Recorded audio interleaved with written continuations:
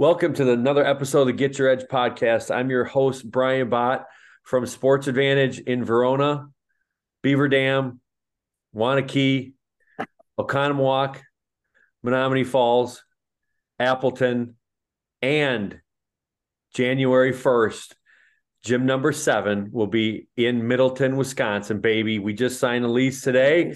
We are going to be opening a gym right next to Kiva Sports in Middleton, Wisconsin, ultra jacked.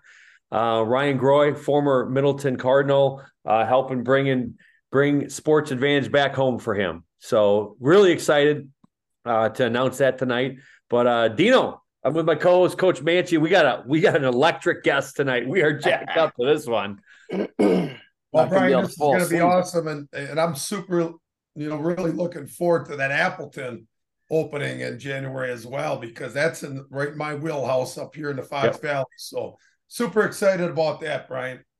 Well, Dino, we got a strength guy on tonight. We got a strength guy. He is one of the pioneers in strength and conditioning in my mind. He's a guy that's always up to talk. He's sharing information all the time. And that's my man, Z-double-E, Zach Even-Esh. Zach, how you doing, brother? I'm pumped. And listen, your last guest, Steve, I forget his last name. Steve Breitenstein. He crushed it. So there's pressure on me, but pressure is a privilege. I like it. Let's go, baby. Zach, you've been in this game for a long time. Maybe tell our listeners a little bit about yourself and how you got into strength and conditioning. Sure. In high school, I wrestled. Leading up to high school, just played soccer. My dad, I'm actually an immigrant. We moved to America when I was 11 months old. So my dad's from Romania, then moved to Israel. So my mom's from Israel. So my dad wasn't really familiar with American sports, football, baseball. So in the 80s, after work, my dad would come home, he'd take us to the park. I'd be playing soccer.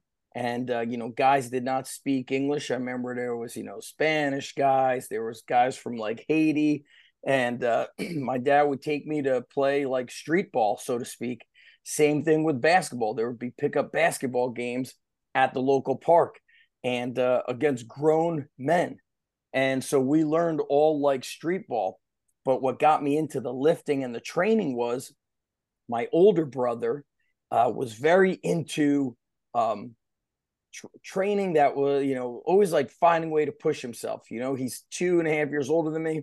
He was buying bodybuilding magazines. Then he would buy the supplements. Then I would go with him to the mall, riding our bikes and book bags to buy 10-pound weights to add. And he was buying equipment. And I was kind of like going into his room, reading bodybuilding books, bodybuilding magazines, trying to learn a little bit, but it didn't nothing clicked for me. Nothing. 6th grade, 7th grade, 8th grade, end of 8th grade. I still remember training, following a program out of Arnold's Encyclopedia, and I never stopped training. That was early June 1989.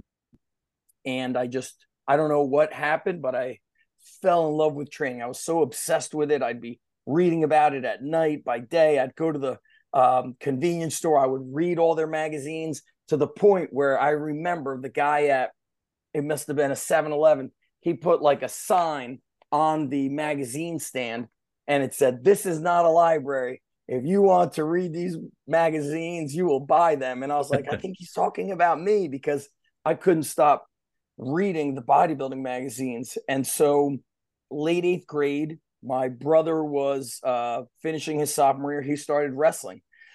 And he comes home during wrestling season and says, "I just joined the most awesome sport in the world." And I'm like, "What is it? What is the sport?" He's like, "It's called wrestling." He's like, "You fight people every day." And so my older brother would get into a lot of fights, and I was like the complete opposite. I never got into fights. I didn't have any of that in me.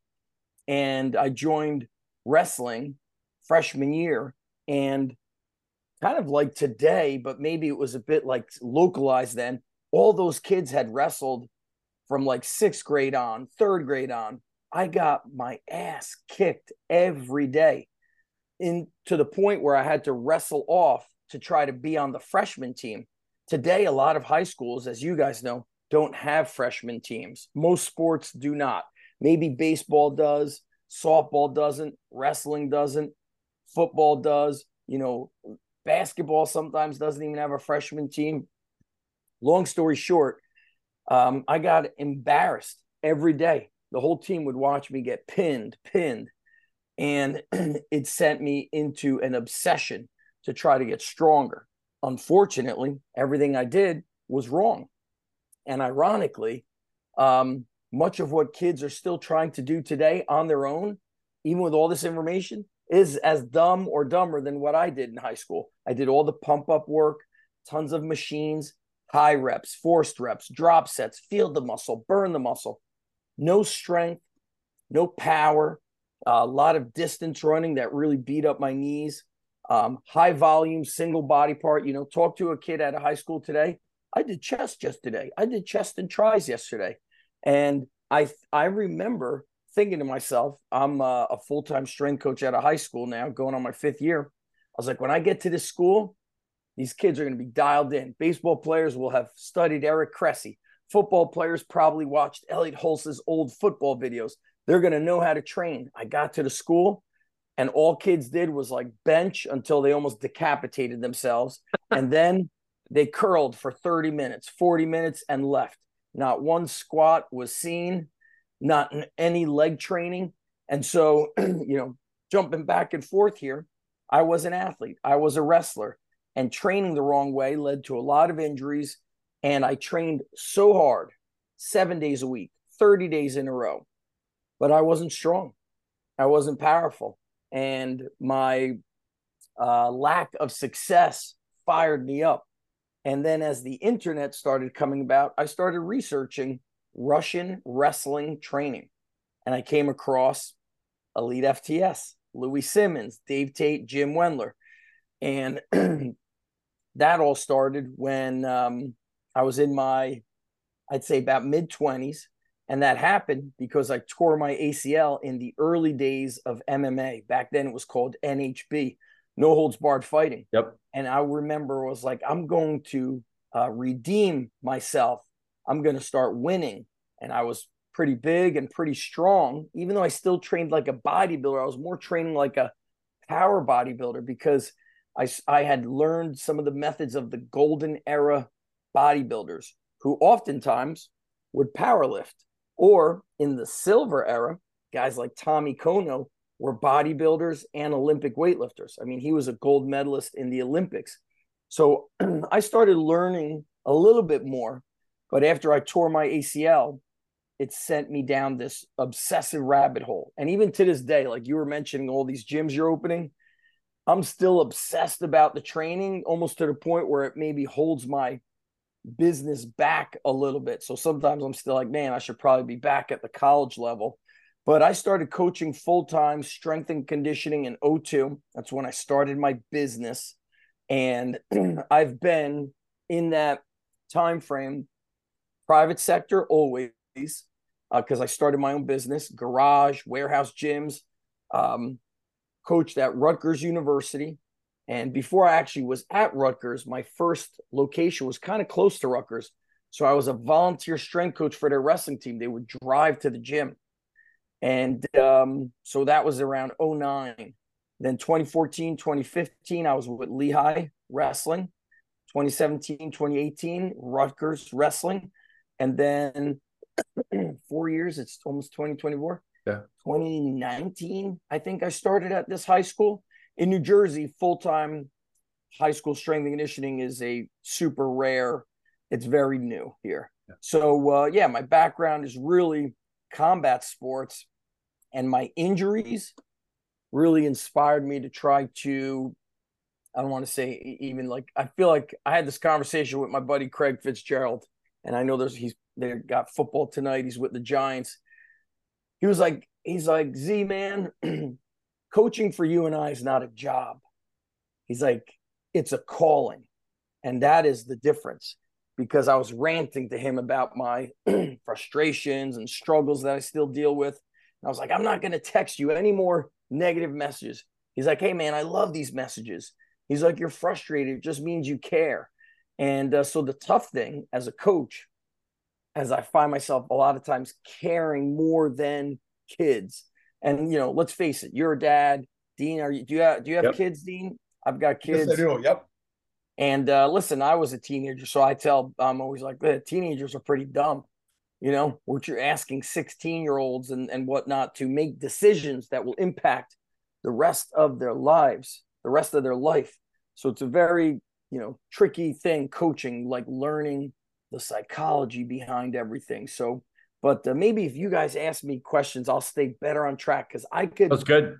You guys could just stay there, Go get good. dinner, no. And I could keep talking.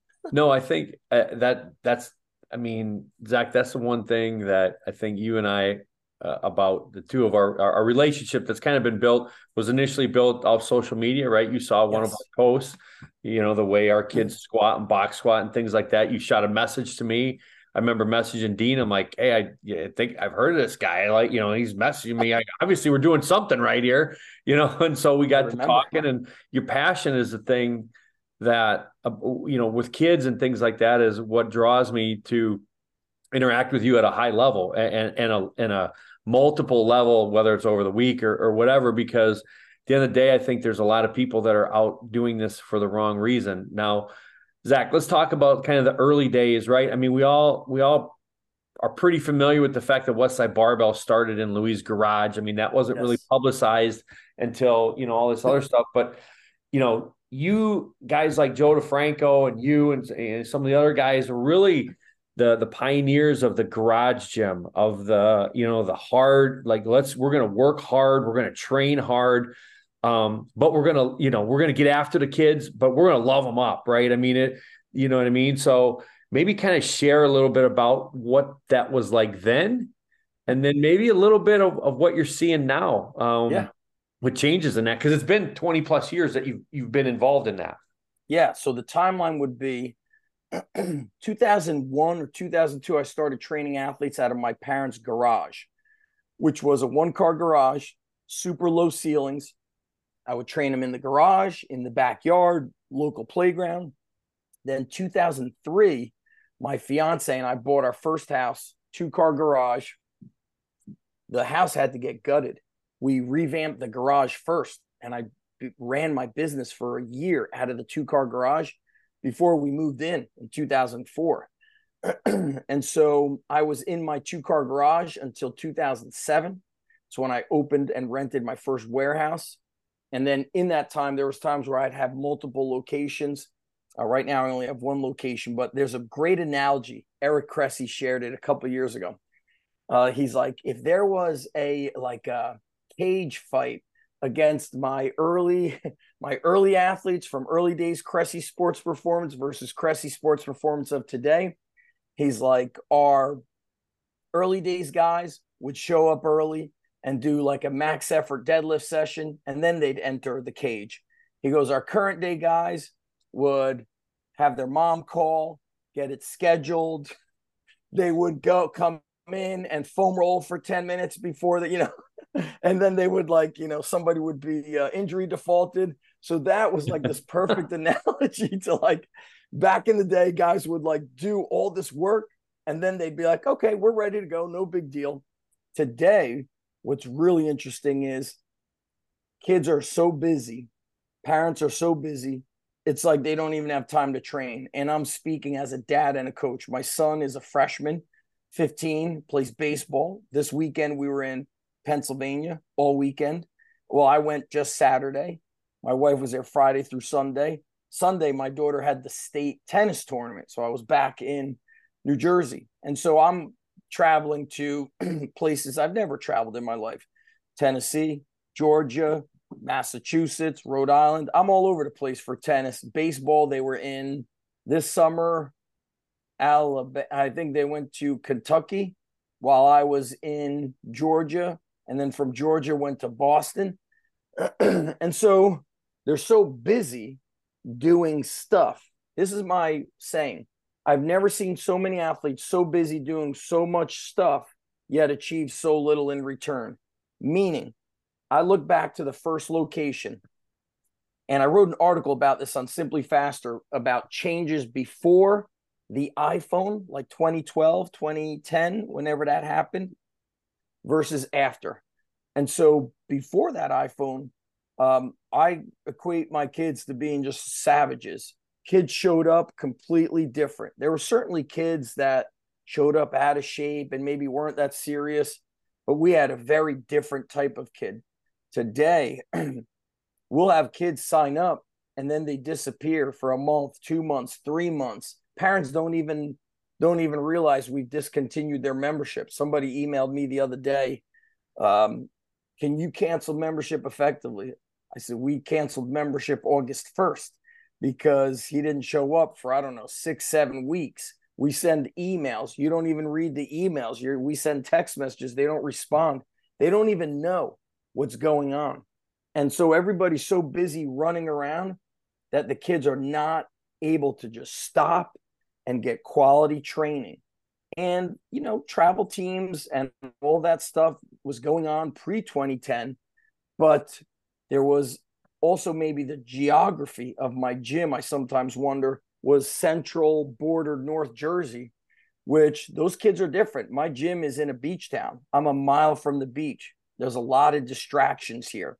Parents here are more of the mindset of, I just want them to have fun, or they want to retire, or they would rather, you know, there's a lot of bars here. So before they're going to invest in their kid, you know, they're going to have a fancier car and just want more of a chill lifestyle. I don't come from that. And maybe it's part genetic, you know, my whole upbringing, seeing how my dad always had to like work to climb. And I remember as a kid, I remember seeing him when he was laid off. I was a senior in high school. I still remember coming home and he had a briefcase open and he was on the portable phone and he was making plans with other guys for the next job. My dad was in medical, like surgical manufacturing. He's an engineer. Whereas a few years ago, I saw people get laid off and they just didn't go for work for 6 months. Right. I was like, did my dad even know he would get, I don't know, like you get paid like when severance pay or whatever. Yeah. He's like, went home and was boom on the attack. And so my early gym had a lot of kids going to Division I schools, whether it was football, lacrosse. We had a ton of wrestlers. That was something we were known for. We don't train as many wrestlers as we once did. Our wrestlers, we had a 1,600 square foot gym. You would have a state champ. You'd have the kid he beat right there. You'd have another kid who never lost in high school, who was a 2 or 3 or even 4-time state champ. You had just savages everywhere. I mean, left, right. And if a kid didn't do the work, somebody else was grabbing them. They wouldn't let you leave. Nobody left early. There would be this one kid. We'd finish. He'd take a stopwatch, wrap it around his hand, and then he'd set up stations. We called him. He actually became a coach for us, and he's a great kid. Ray Jazz. We're like, oh no, Coach Ray Jazz taking over. And he would grab kids and be like, all right, you're training with me. And it would be time. And it would be like, you're doing timed push-ups while this guy's doing timed curls. This guy's holding a sandbag. This guy's doing like med ball throws. He just created work. He created work. And our athletes were so powerful and strong. And here's the most important word, durable. Today, the guru nerdy coaches call it robust. Now I'm going to take you to current times, something that's really a red flag for me and got me very concerned and almost disappointed. I'm a full-time strength coach at the school, as I mentioned. You obviously don't have to pay. The kids don't have to pay. It's after school. I train the in-season teams after school or football. And it's a 45-minute session. And then the next group is off-season teams. So this year, in the first month, not even the first 3 weeks, we had a kid fracture his T-spine in a football game. Okay, I told him, I said, you're a walking miracle. Because last year we had a kid that, not from our school, but from my town, got paralyzed in a football game. I told this kid, I go, you're a walking miracle, dude. I don't even know what to say to you. That's what I tell him. We had another kid dislocate his knee. Another player dislocated a shoulder. We got a torn ACL. This girl tore her other ACL in 8th grade. This girl's a sophomore. Another girl fractured her elbow. I see another girl. She's in a cast, so I think she broke her wrist. I can't even remember. I has another kid, quote unquote, rolled ankle. I never saw an ankle so swollen and bruised up. Another kid pulled hammy.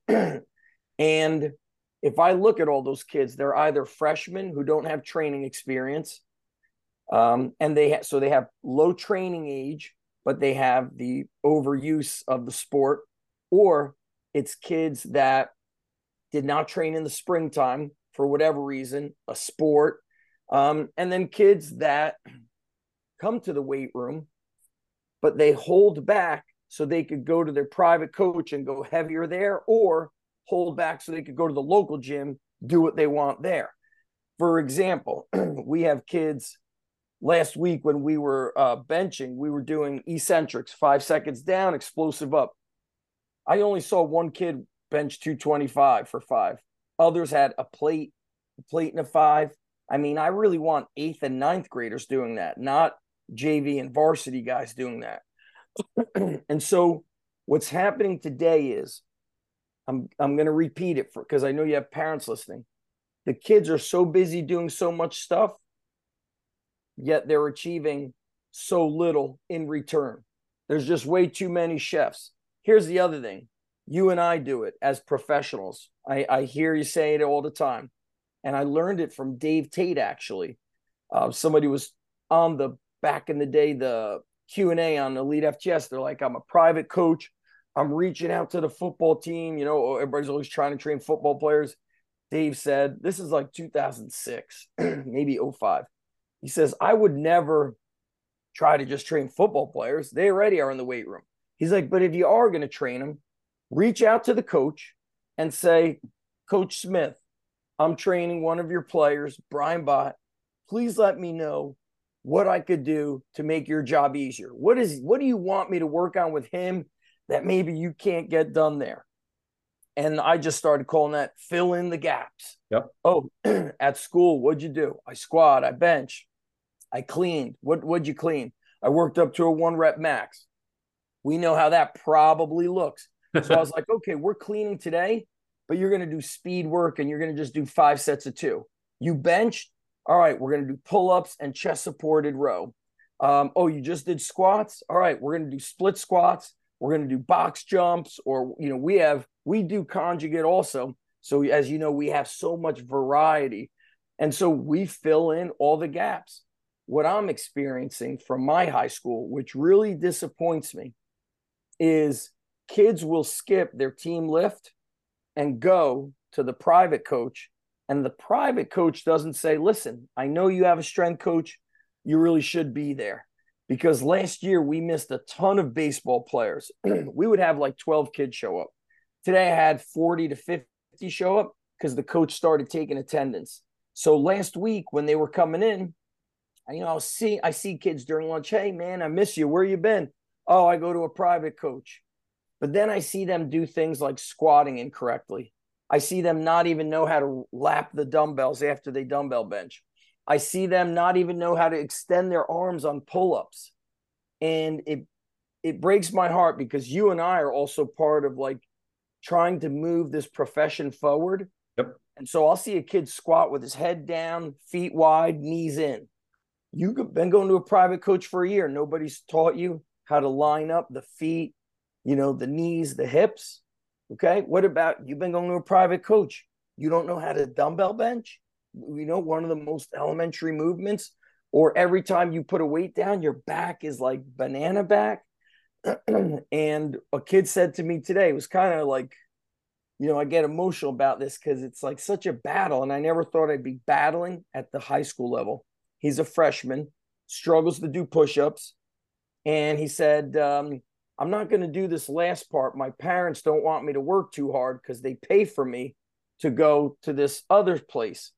So I said, and I knew he had a hard time understanding, so I wanted to make sure he wasn't taking it personally. I said, listen, during the warm-up, you struggled on push-ups, okay? Your core is sagging. You got to get locked in. I said, how old are you? 14, 15. I'm 14. I said, okay, my son is in your grade. So whatever I say to you is exactly what I would say to my son. I said, if you're struggling on push-ups and you go to a private coach, should you not struggle here? Should you not do your best? What's going to help you get better? I said, you're here twice a week for 45 minutes. What do you think? Work hard or skip it? He's like, work hard. And then I hate having to like say to the kids stuff like, I coached at this college. Like, it's like they don't trust you. It's very strange. So this month at my school has been almost like a heartbreaking month for me, because I've seen more injuries in 3 weeks than I've seen collectively in 3 years. And I'm seeing kids like saving for the next thing, or I'm waiting to go hard at this next place.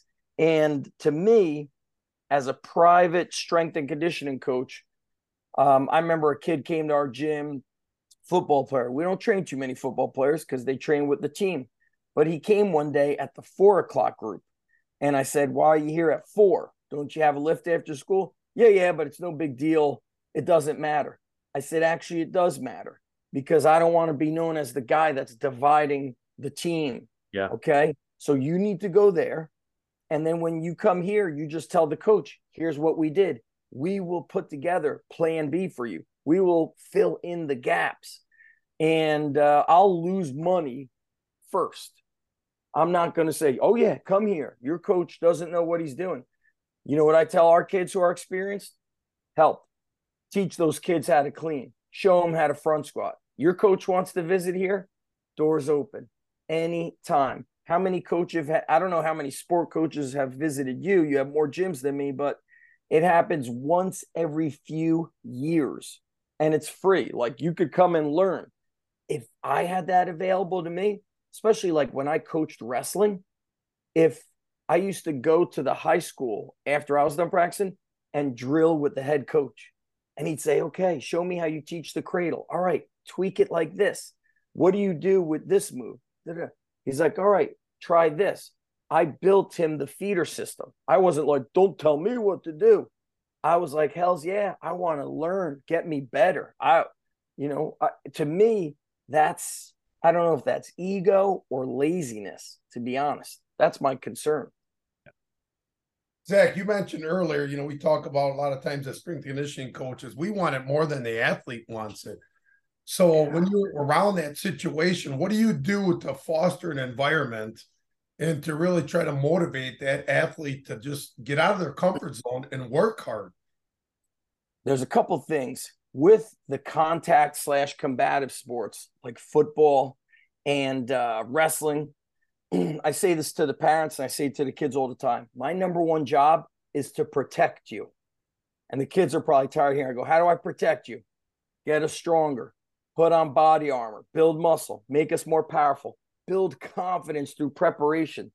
But some kids don't care if they're not starting.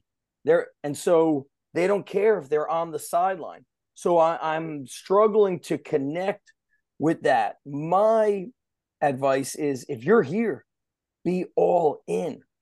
How do I motivate kids?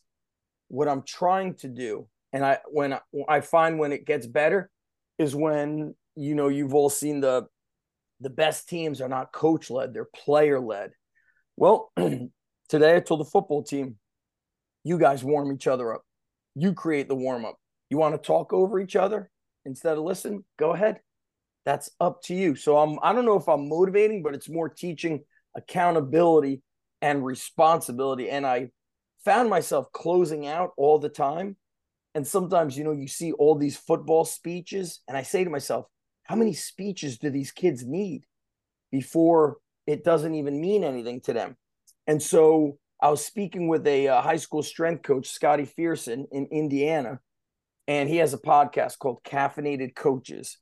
And in it, he said, this is not I'm not on that team. This is their team. This is their program. This is theirs. He's like, so I don't close out ever. And I was like, oh man, I got away from that. I got away from letting the kids do it. And sometimes their closeouts kind of stink. Like, they don't have any public speaking skills. They they'll say stuff like, keep showing up. And it's like, yo, of course we're going to keep showing up. Your coach has it on the schedule. It's in season. But they learn that way. And it's almost like what Buddy Morris said about kids. You want them to be athletic? Stop saving your kid. Let him fall. So I have to let them kind of create, let them close out. And if it's not that good, it's up to them to be better. Oh, you lead the warm-up. Warm-up not that good? Up to you to make it better. So Dean, I'm trying to let them lead more. Dean, you guys do that, Kimberly, too, even in your classes, right? The kids lead the RPR and everything. They have to learn it, right? Yep. A good class should run itself. We set the tone and the expectations, and then they got to raise. My friend said that. Craig Fitzgerald coaches for the Giants, and he's been at a lot of major programs. I mentioned Coach Fitz. You ever mention somebody's name and it makes you want to get better? That's how Coach Fitz is. I think about him and I want to be better. So I told him State? He was at Penn State, right? He was at Penn State. He's nuts. What's that? Yeah, he's out there like in 30 degrees with his shirt off, sure, and he took his like shirt. doing up downs and stuff like that. He's so hyped up. When I call him, I always say, am I speaking with Craig Fitzgerald or Coach Fitz? Because I just want to be mentally prepared for how intense the conversation's going to get. So he says to me, I told him, I go, man, these kids don't stop talking. I'm going over the workout on the whiteboard and they can't shut up. He's like, how long are you in front of the whiteboard for? I'm like, 90 seconds. He's like, too long. I go, what? He's like, listen, you're in high school, bro. He's like, get them tired first. He's like, put them on the ladders, do some military stuff, jumping jacks, squat jumps, get them sweaty, get them in front of the whiteboard for 30 seconds. And you know where he said he learned it? I think it happened to him when he was with the Houston Texans. He's like, I'm going over to work out, and he's like, these grown men are talking and not listening to me. And I think maybe I'm getting a team wrong, but I think he said it was there that the head coach said, bro, 30 seconds and get them going. Because the NFL guys are just, big kids. So when he said that, a lot of times I just say to them, there it is, guys. And I break it up because of the large numbers. Could be like 60 kids, 90 kids in the summer. I do like 3 exercises. 1A, B, C, 2A, 2B, C. Upperclassmen, underclassmen, or freshmen here. 15 minutes, switch. You get 3 water breaks in a 45-minute period, and I'll let them go. Sometimes I got to pull them in, But today, I was like, man, I'm telling kids I keep saying this one kid, bro, you've done like 20 sets of talking and 2 sets of squats, And so one of the kids cursed at him and told him to, STFU. And I was like, guess what? Sometimes you guys need to start doing that. Kids don't say that to each other. And when I asked our head football coach, why were the teams back in the day winning? Because this school won a lot of state champs, ranked number 1. He's like, because if somebody did something wrong, the other guy said, get the F on the line, sprint. Yep. They made them work. They built it. Now it's always coaches telling kids. Kids go to so many coaches. Like, you could be like, hey, did you bring your water today? I didn't know I needed water. Yeah. You did. So I'm trying to give them the power. But what I struggle with, and Ron McKeefery said I would struggle with it because I spent so much time private sector. He says, you're going to struggle with people telling you what to do, answering to people. And then the thing I struggle with is, was so used to the elite nature of the kids I've trained. This Thursday, I was at Cornell working with their regional wrestling team. That's the guys prepping for Olympics. And I was like, man, the hardest thing you do there is turn the lights on. Do this, do that. They're like the Terminator. Boom, boom. And it reminded me, long time, 2009, Blair Wrestling Academy, #1 team in the country. I was volunteer. I'd go up and help them out. The coach brings them to the gym. It's like an hour and 20 minutes away, maybe an hour and a half. Brings them to my gym. Wednesdays, they have half day. A friend of mine recorded it back in the day, flip cam. My friend was in professional baseball. He recorded them training, and at the end, he was like at a loss for words. He had never seen such relentless work ethic. They came in and just attacked everything. There was not a word said. And I miss that elite, aggressiveness. But you and I know, Brian, like coming from the college sector, if you want to be around that, then you pay the price of not seeing your family. Yeah. So you're paying, you're trading things that, right now is certainly not my time to be selfish about it. I got 2 kids in high school. If I'm in college, I'll miss all of their stuff or 90% of their stuff. I remember when Blair came in, I set up like sandbags from 50 pounds to 150 pounds. There was like 8 of them.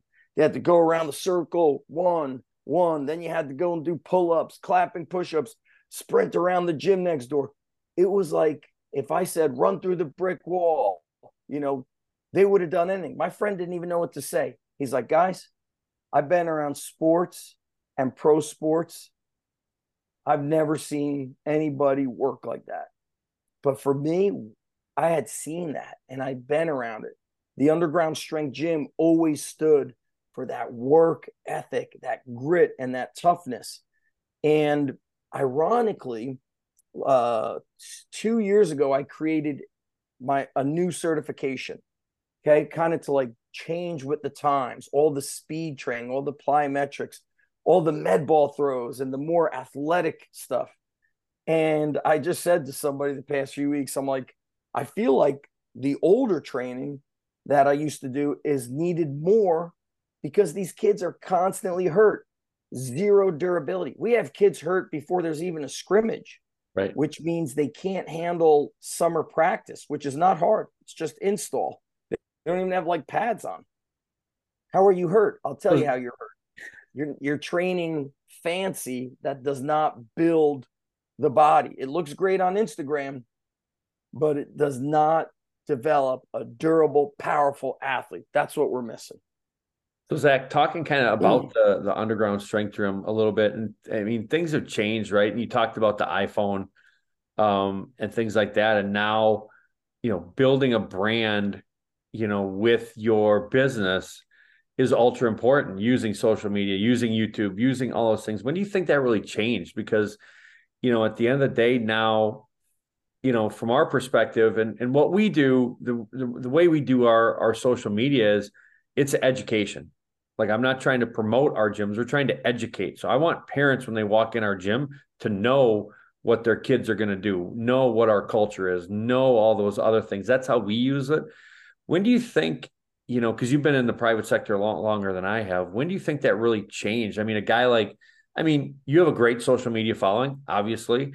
Joe has a huge social media following. When do you think all that really changed and the value of it now? I mean, it's a huge value of it, obviously, but when the iPhone technically became a computer, when it spent more time in people's hands. I mean, you go out to dinner with your wife and there's other couples not even talking to each other. They're staring at their phone. Gary Vaynerchuk is like, I don't care. He's like, I'm happy for them because that makes them happy. But I have my boots on the ground around teenagers, for over 20 years now. So I've seen what it does. And, I think we're seeing the de-evolution of the athlete, the decline of a lot of social skills, and people judge you by what they see on your social media. And I still remember a lot of parents saying things like, I've been following you for 6 months or years. And what it says to me is, it's interesting how long it takes for somebody to jump the gun, but people are judging you by these little bits and pieces they see. So they're only really scratching the surface, right? People still say things to me like, oh, you just train wrestlers. Really? Our videos are like loaded with lacrosse, baseball, basketball, football, swimmers. How are we still just training wrestlers? That's like, we never just trained wrestlers, but still people will say those things. But here's the other thing. You know how many people don't know what I do? For example, I'm at this high school. We have a new wrestling coach. And he's telling me basically, I don't think the wrestling team's going to train with you anymore. He's like, I think I'll go in the weight room after we're done with practice to do a plate workout.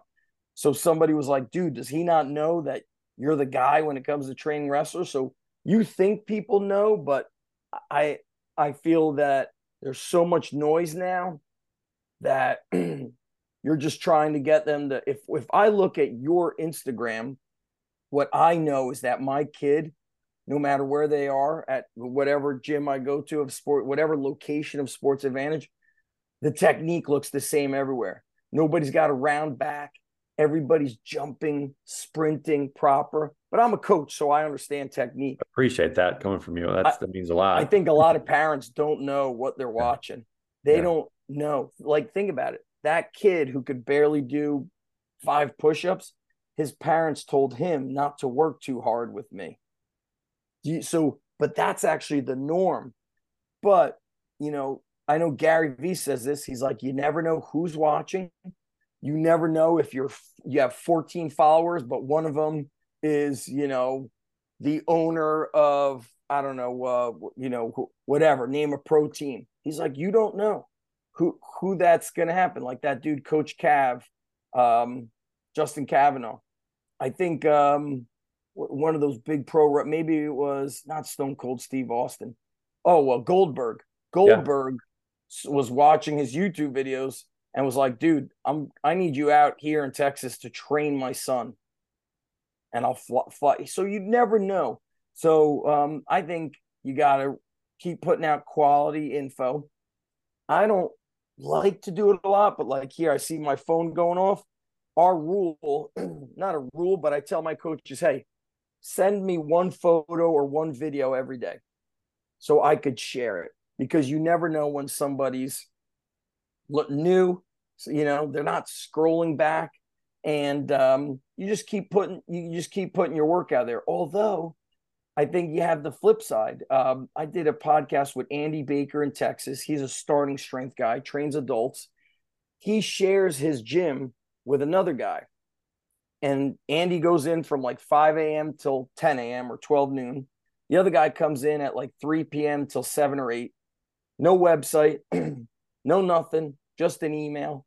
And he's packed with athletes, word of mouth. So I think it always depends on your geography. I actually thought having a gym I'm in a town that's less than 2 square miles. I've been here 11 years. I mean, we usually hover around 70 athletes, 60, 70, summertime, 75, 80. I mean, I don't think we've ever had more than 10% of our kids come from this town, and you could ride your bike or walk to the gym.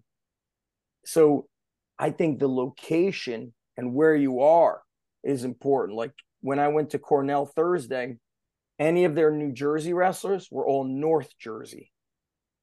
North Jersey has a different vibe than being by the beach. North Jersey is hustle. You're near Manhattan. You have a lot of high-level private schools. You also have high-level, North Jersey football is very competitive. And I pay attention to those little things. Oh, all these kids are from that same pocket in North Jersey. And there's like 5 of them, but they're all killers. Zach, talk about balance and all this. You got your own private gym, then you go to a high school, you work there, help out that program. You just wrote a book. So, how do you do all this? And you're married and you got kids. No, normally I don't do anything at night, so I felt bad asking you guys to do this, but my daughter had a tennis match. And then after the tennis match, I went to my gym to meet there's a small college about 25 minutes away that has an exercise science program. And I was talking with them about creating an advisory board and being on their advisory board and getting interns. So I met them at 5:30. But I'm only at my gym now on Wednesdays. So I'm getting out of my school at 4 p.m. And I come home, or I go straight to something with my daughter's tennis or my son's baseball or basketball or family time. So pretty much by dinner time, I shut it down. Certainly sometimes I come down here at night to work. I wake up early and usually to get like an hour to 90 minutes of work before anybody wakes up. It just got slightly easier because my daughter just got her license. So now she drives to tennis, which really saves us. But I woke up today at 5:30, and last night I put the chicken in the fridge marinating. I'm like really big on the morning. That was actually that's what got me to quit my teaching job the first time. I just wanted to have breakfast with my family because I would wake up and work, and then I would go to work at the school.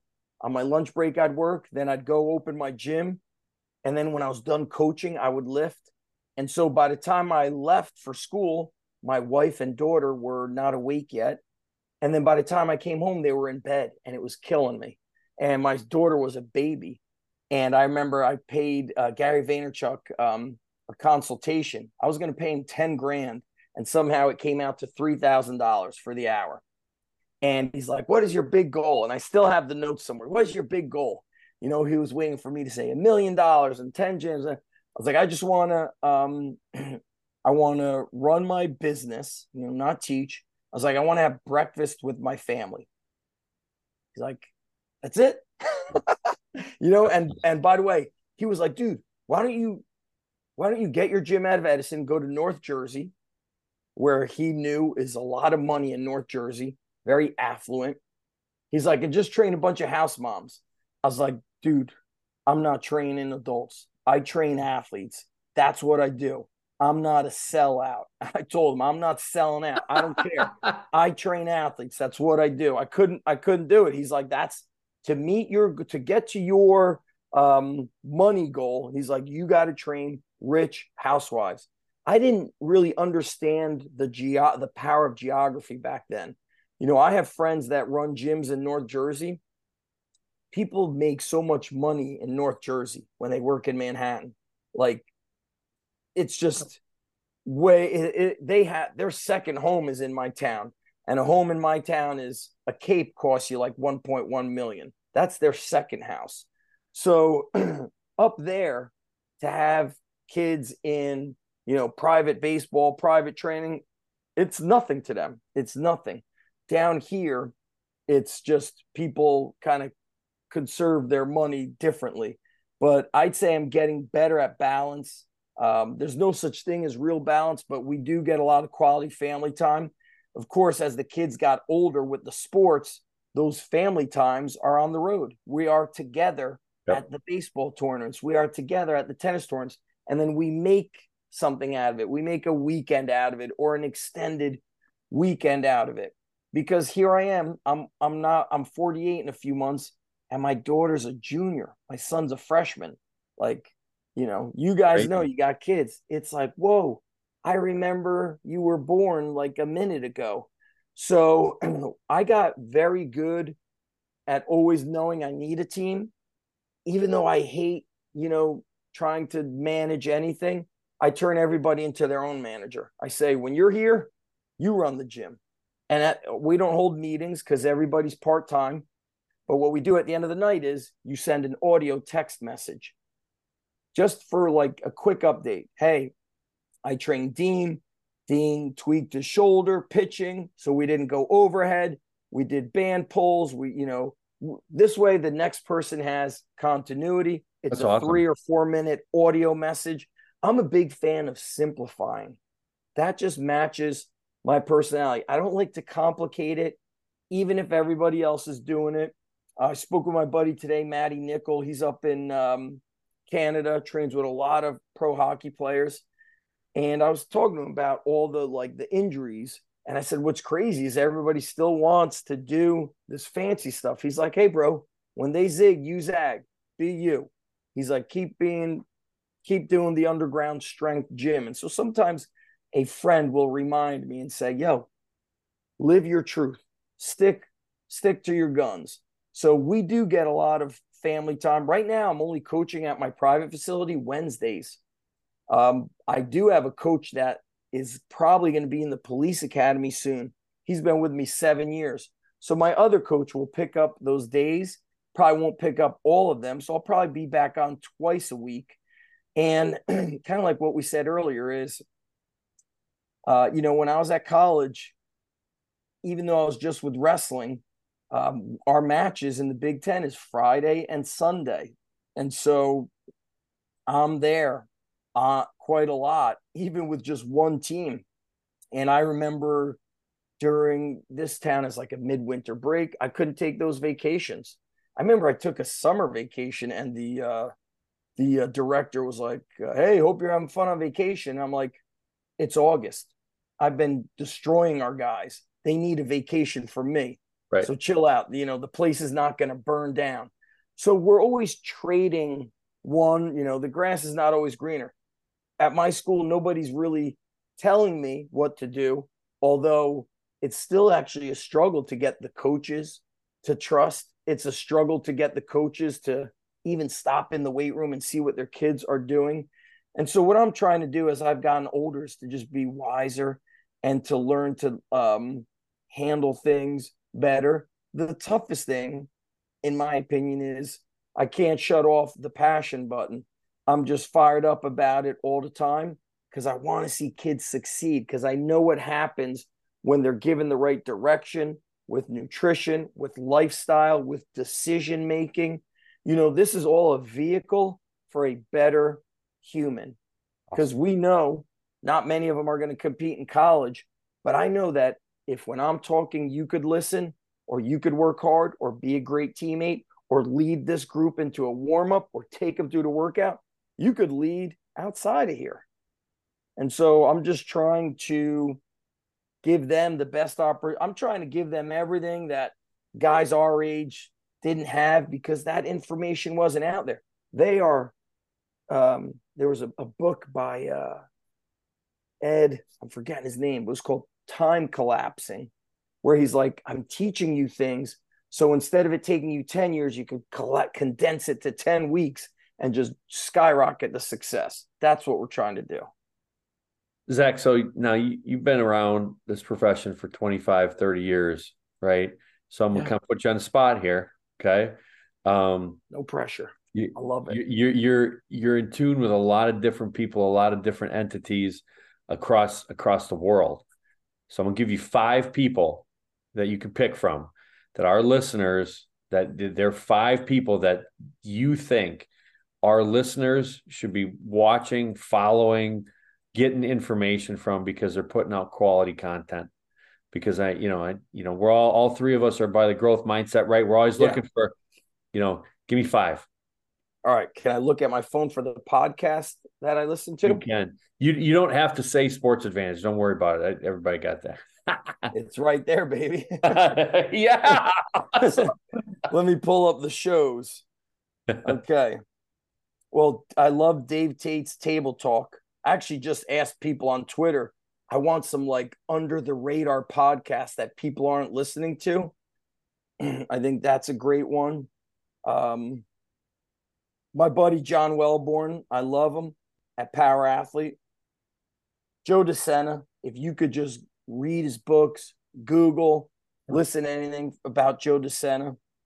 One that's really under the radar is Steve from Voodoo Power, or it's called like More Plates and Pancakes. Steve is on a farm. He's like a cowboy who's also doing strength and conditioning. Wow, he's cool. Amazing. So did I give you 4? That's 4. And man, of course somebody's going to feel left out. But like, I just look at all my books here. You mention Louis Simmons all the time. If you're not learning from Louis, I don't even know what to tell you. I would call Louis every week. We'd be on the phone and he would, just share. And that's maybe why I understood him, because if you listen to me, I went from right to left to forwards and 10 years back. He talks in stories. And that just makes sense to me, to learn from somebody who's saying, hey, Louis, how do you train wrestlers? Well, I just train 3 wrestlers and they're all, they're this weight and that weight. And I remember him telling me, training these 3 wrestlers that all weighed like 106 pounds. And he told me one of them benched 205. And I'm like, whoa, I got a kid in my garage who weighs 185 and can't bench 205. You got a kid that weighs 105. And then he's telling me about slamming medicine balls for 5 minutes, training Kevin Randleman, back in the early days. And just, I look, Louis, and of course, I love all his old stuff. And I got books piled high around me, guys. I mean, those are 5. But then there's a lot of books that I think you should read that people don't know about. Like Marty Gallagher's Purposeful Primitive. Did you ever read that book? Oh my God. It's amazing. Yeah. Marty Gallagher's books and his old podcast, amazing. Old stuff from Pavel and even new stuff. I love it. Johnny Parker, The System. But you know what you got to do? Call Johnny Parker. Oh my God. Message him on Facebook. Get him on the podcast. Thank me later. Awesome. He makes you want to be better he makes you a better coach. He said, good coaches coach weights. Great coaches coach people. And I got to put that to remind me. I love that. I love that quote. I love the old books. I got Super Squats. I got Bill Starr's Starting Strength. These old books, The Way to Live, George Hackenschmidt. I love these old books. These are books from, 50s, 60s, 70s. Those to me, that's who paved the way before us. And everything was so beautiful because of the basics. It reminds me when I was in high school, the football team won 3 state titles. All they did was bench, squat, and I remember vividly seeing guys only squat halfway down, but they squatted heavy.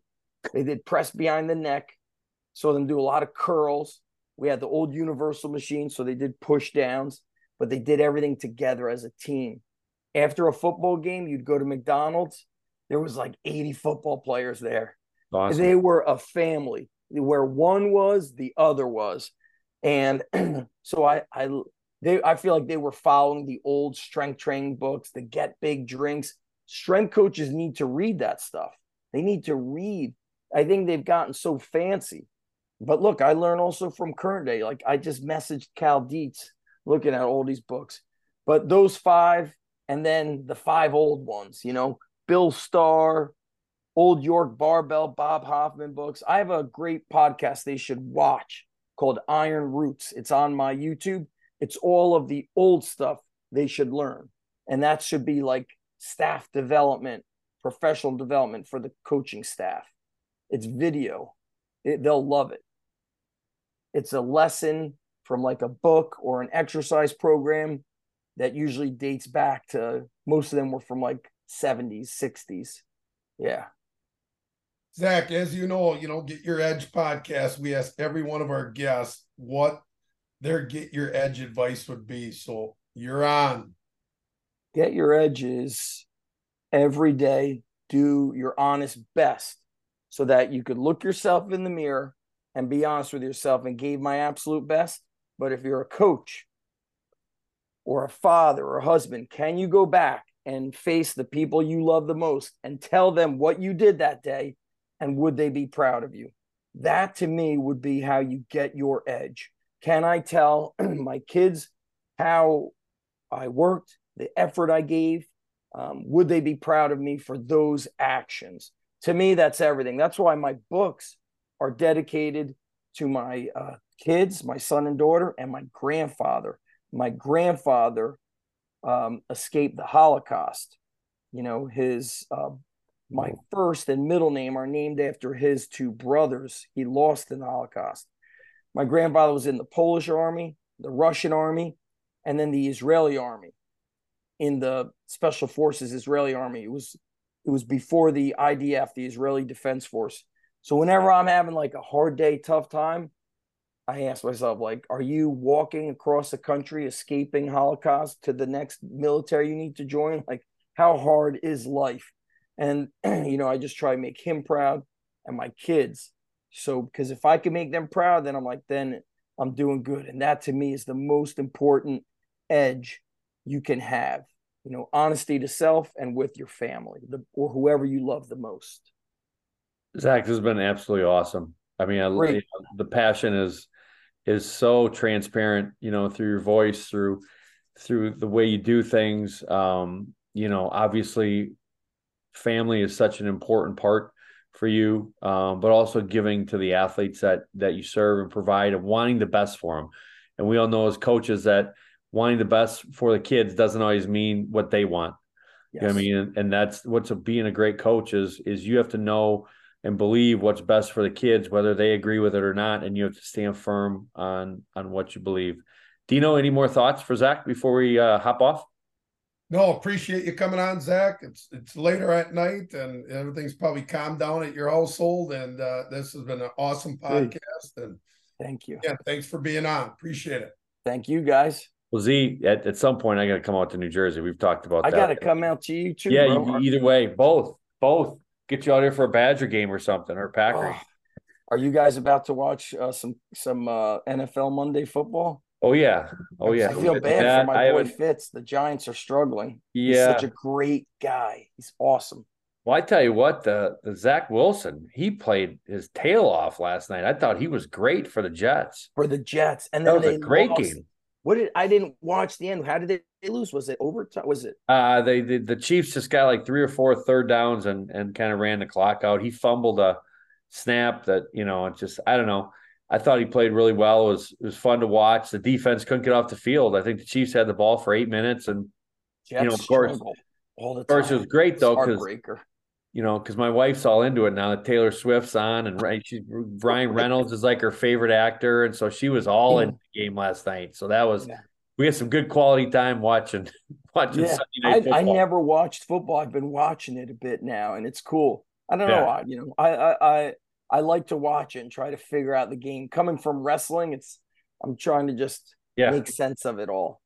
Well, it'll be interesting. I hope it'll be interesting if Travis Kelce and her break up, because those jerseys will go right in the trash. All those Swifties, they'll be burning his jerseys left and right. Dude, anyways, we're going to leave with that. We'll see you next time on the Get Your Edge podcast. Chop it.